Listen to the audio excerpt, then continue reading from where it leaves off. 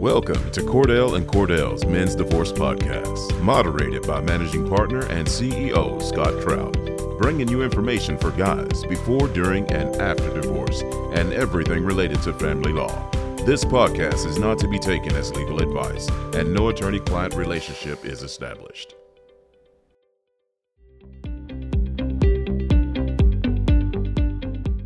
Welcome back to the Men's Divorce Podcast. I'm Scott Trout, Managing Partner and CEO of Cordell and Cordell. And we're here to bring you the podcast for information for all issues that affect divorce. So you can find out more information on our YouTube channel. It's filled with virtual town halls and podcasts. If you haven't yet subscribed, go to Apple iTunes. You can subscribe to this podcast and get notified when we have a new one that drops as well. Or you can go to the website at cordellcordell.com. You can contact us at 866-DADS-LAW. Schedule a consult right there on the website. Don't even need to pick up the phone. You can do that in every office across the country. So today we're going to talk a lot about custody. I often talk about how there's no winners in divorce, and particularly custody matters. It's degrees of losing, perhaps, because you're always winding up with something less. And we're joined by Daniel up in New York. Welcome.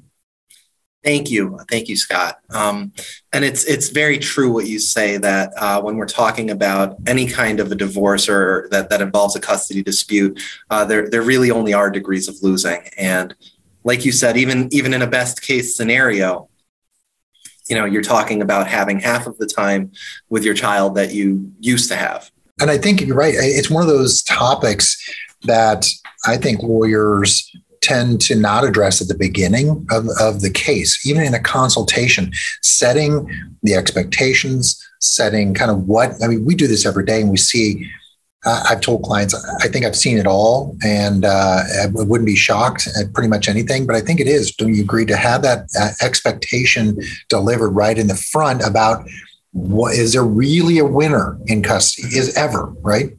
Exactly. And when I speak with my clients, and I always encourage them, even if, like you said, in an initial consult, even if they're going to talk to other attorneys, I always want them to ask the questions of what is it that you believe to be true about the other party? What is it that you believe you can prove?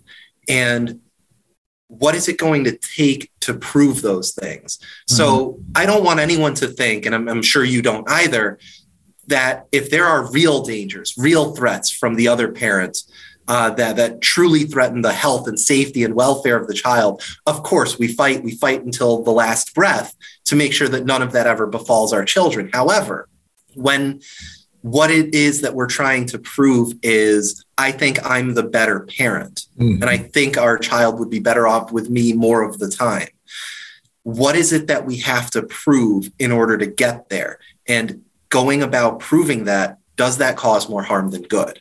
Yeah. And it's interesting. One of the things that clients may tend to overlook is we talk about being litigious and as you suggest, trying to prove I'm better than the other person is. And the courts are going to look at that. They're going to look at the kind of the basis for your arguments, whether there's legitimacy in your arguments, the pettiness of arguments, the acrimonious nature of the case, and consider that, won't they, when they're thinking about custody, whether or not there's veracity in your argument, right?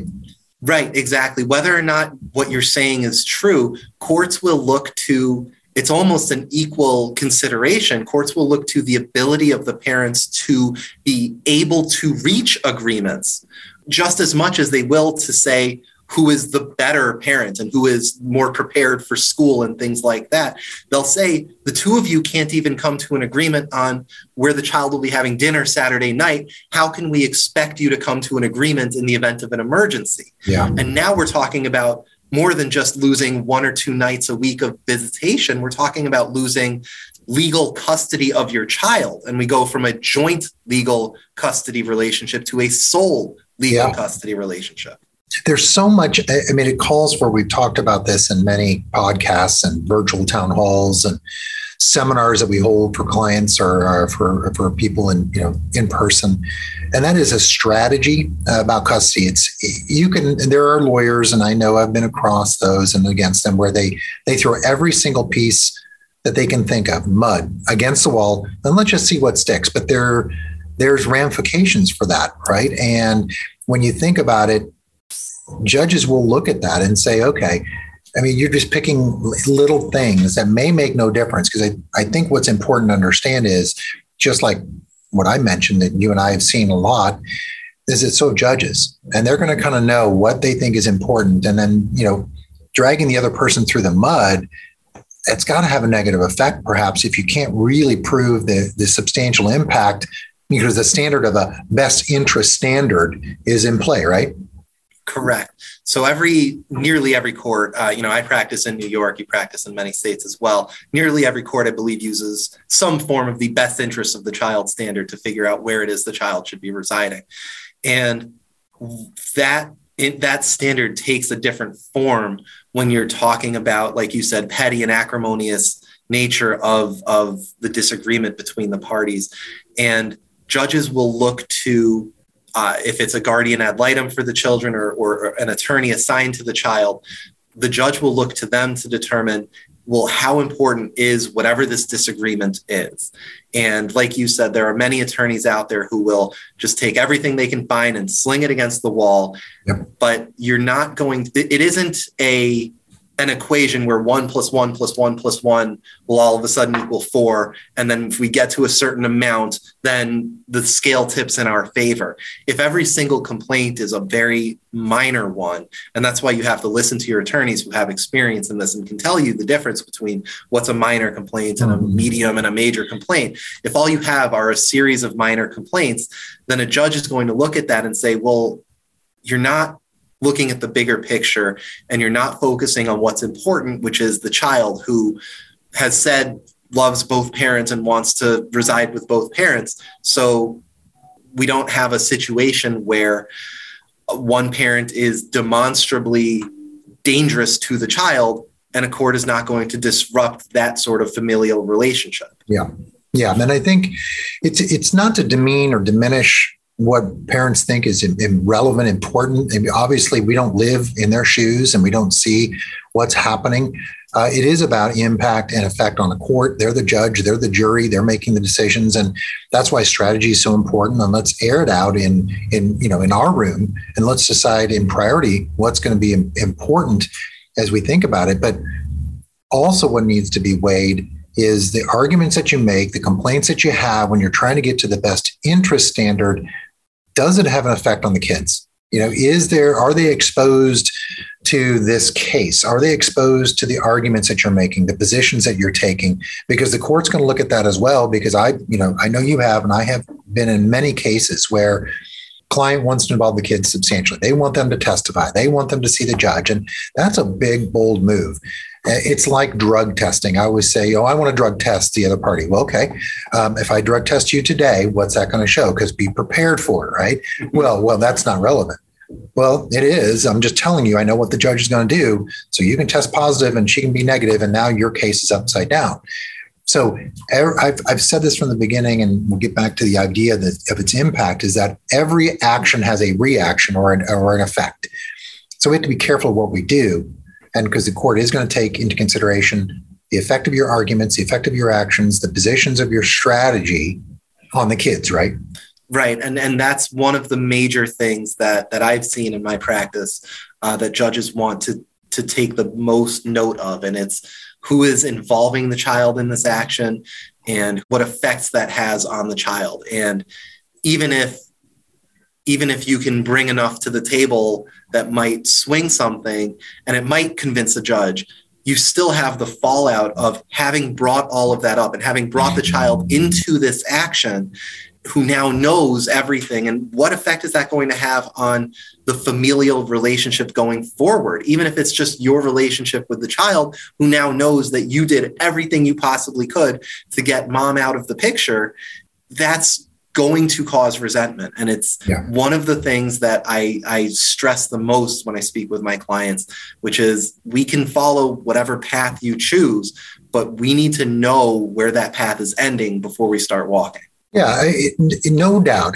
I mean, the nature of custody battles in and of themselves, it's contentious, it's dirty, it's ugly, it's hard, but it lends itself. And this is kind of my point is, the podcast on the topic we're talking about, I'm not suggesting or discouraging, clients from airing this, because it may be relevant. I think what it comes down to is let's be aware of its impact. Let's be aware of what we're going to do, and let's prioritize our arguments to make sure that they have maximum impact.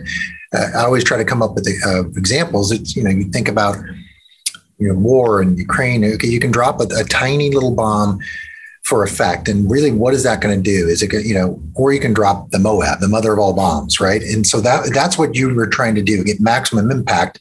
You can send 10 little bitty ones or one giant one. And it's really about kind of making that analysis. So it's not about discouraging clients from thinking about this. It's let's really walk through each one. So obviously here at Cordell & Cordell, it's one of those things where we unapologetically step on toes. And that is, hey, if we've got it, we're going to present it. But know this, it lends itself to parental alienation. It's something we haven't really talked about a lot, and we need to do that in a podcast. And that is, so example, our client decides to say something negative about mom, and it's truthful. It's, she drinks a lot, she gambles, she goes out, she's adultery, she's verbally abusive to the kids. So what's going to happen? She's going to tell the kids that. Mm-hmm. Well, dad's trying to tear you away from me, trying to paint a picture. So as we suggest is that these custody battles involve kids, and let's not to say we shouldn't raise it just because of her continued actions about parental alienation. But again, it's one of those things that let's talk through that. If we have the expectations of what the possibilities are because of what we choose to do, I think that makes our arguments and our strategy that much better. It does. And it's one of those things that I think the continued expansion of communication has changed over the course of years in the legal practice. Now we all, it's part of our policy, and I'm sure other attorneys do it as well. We copy our clients on every email we send out, and everything that we receive, they get a copy of it. So now the parties know exactly what the attorneys are discussing. And so if I am advised by my client, oh, I want you to bring up XYZ, I'll do that, and that's fine. But my client has to know that's not going just to the attorney. That's going to the attorney and the other party. And right. Now we have to consider, is the other party going to then relay that message to the child? And if the child is old enough to understand what we're talking about, how is the fact that we're saying this and it's going to be relayed to the child, how is that going to affect the child? And these are all practical considerations that are extra legal, right? These aren't generally legal considerations that we have, but they're outside of the actual action and something that we do have to consider and make sure that the client is aware of before we even start having the conversations with opposing counsel. Yeah, it is. I think it's such a great topic. Today's is one where typically we'll talk about strategy and particularity as it relates to law, but this idea that custody, there's never really winners, and what does that mean, and what effect does that have? And I think that's why it's so great is, you're listening here. It's have a conversation with an attorney who talks about this. If they're not talking about this and they're just taking whatever you say as gospel and let's just see what happens, I think they're doing you a disservice, because I think it's, like I said, it's not to say we won't do it. It's to say, as long as you are fully informed. And that's why we do these podcasts. And that is, it's like, if I have cancer, I want to know everything about that cancer. And they're going to propose to me 4 different things of treatment. Ultimately, it's my choice. As long as I'm fully informed and I know the risks associated with the actions I'm going to take, I'm good with it. And that's kind of where we take that approach. And I think that's why I think this is such a good topic to have talked about. So anyway, Daniel, thank you. Great topic, great information. I appreciate your time today. Thank you. Have a nice day. More stuff just like this on the podcast we've done and coming up. And if you haven't attended one of our virtual town halls, and if you don't know what that is, go to CordellCordell.com. You can even go to the YouTube channel, watch some of the virtual town halls. We have one coming up here in the middle of August, which is you've got questions, we have answers. So you'll have an opportunity to log on, ask questions live of a panel of Cordell & Cordell attorneys, and just get answers right there. Not legal advice, but actually get you in the right direction. We know that even listening to this podcast, you have a lot of questions. So we want to make this interactive. It'll be live, 30 minutes. Check us out. You just need to register. It's free. You can go online at CordellCordell.com. Virtual town hall coming up in August. I know you have plenty of those questions, so bring them with you. You can submit them anonymously just in a chat box, and we're going to toss it to one of the panel of Cordell and Cordell attorneys. You can watch the other virtual town halls that we've been doing for the last 2.5 years over on our YouTube channel.